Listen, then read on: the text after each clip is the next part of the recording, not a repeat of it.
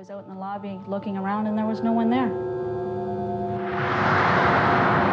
Couldn't find anybody and the doors were all locked up. When the actors are on stage and then the play's going on, the actors will actually, look in the wings and stop for a second as if they've seen something. It's easy to tell when an actor all of a sudden is off his mark a bit.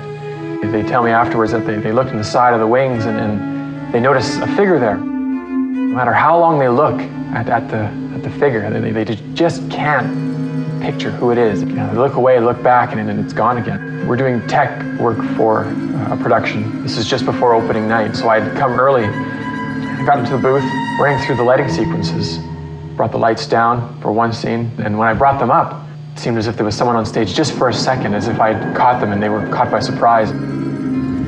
Just like that, they were gone. I thought I was seeing things, but the guy who was running sound beside me just looked up and said, "Did you see that?" Yeah. Needless to say, we had an interesting story to tell the crew. There has been a couple of sightings. I have personally never sighted a ghost myself. I have seen things go missing within a period of 2 minutes from when I've set them down. They've been missing, not turned up till 2-3 days later. Jewelry goes missing quite often. That's about the normal thing that goes on. I was going backstage one night and there was a wheelchair that was blocking the fire door, and it's a bit of a fire hazard and I didn't want to get a ticket from the fire marshal, so I moved it, locked the wheels into position, came back into the auditorium to do some final notes.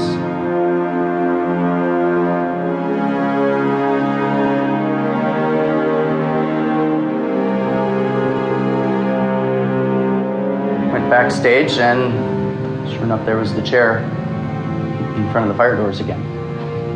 There was nobody in the theater that could have moved it, and so when I went to grab it to move it back into its original position again, as soon as I touched it, I got an icy chill that ran through my body. I think the building is definitely haunted. There's, some of our biggest crew members and stagehands refuse to go upstairs by themselves because it's too spooky up there. The ghost of Franklin Johnson has come back. He's there quite often. Often on a dark night when people are there by themselves late at night during rehearsals, his ghost is there. As you can imagine, people aren't expecting to see him. He scares the daylights out of them. You've got a lot of elements here that are likely to produce a ghost story. You've got the ashes of the founder buried under the stage, and of course, ashes are associated with death. Death is associated with ghosts. So it's not a very long leap to imagine, if you're prone to believe in ghosts, that the ghost of the founder may inhabit this building. Secondly, you've got an acting community, and the world of theater is rife with superstition and fantasy. We all know about the Scottish play Macbeth, where there are all sorts of superstitions about what happens to actors who play the roles, etc., etc. But in general, actors and directors and so forth are more fantasy prone. That's their craft, to use their imaginations and present that to the audience, to be sensitive to their emotions and not question them, but to project them to the audience.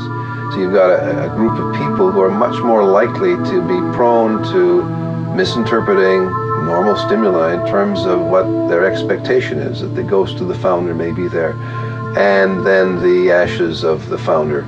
What a good mixture to generate ghost stories. I think Franklin Johnson could be one of the ghosts here, but I think there's a number of spirits here.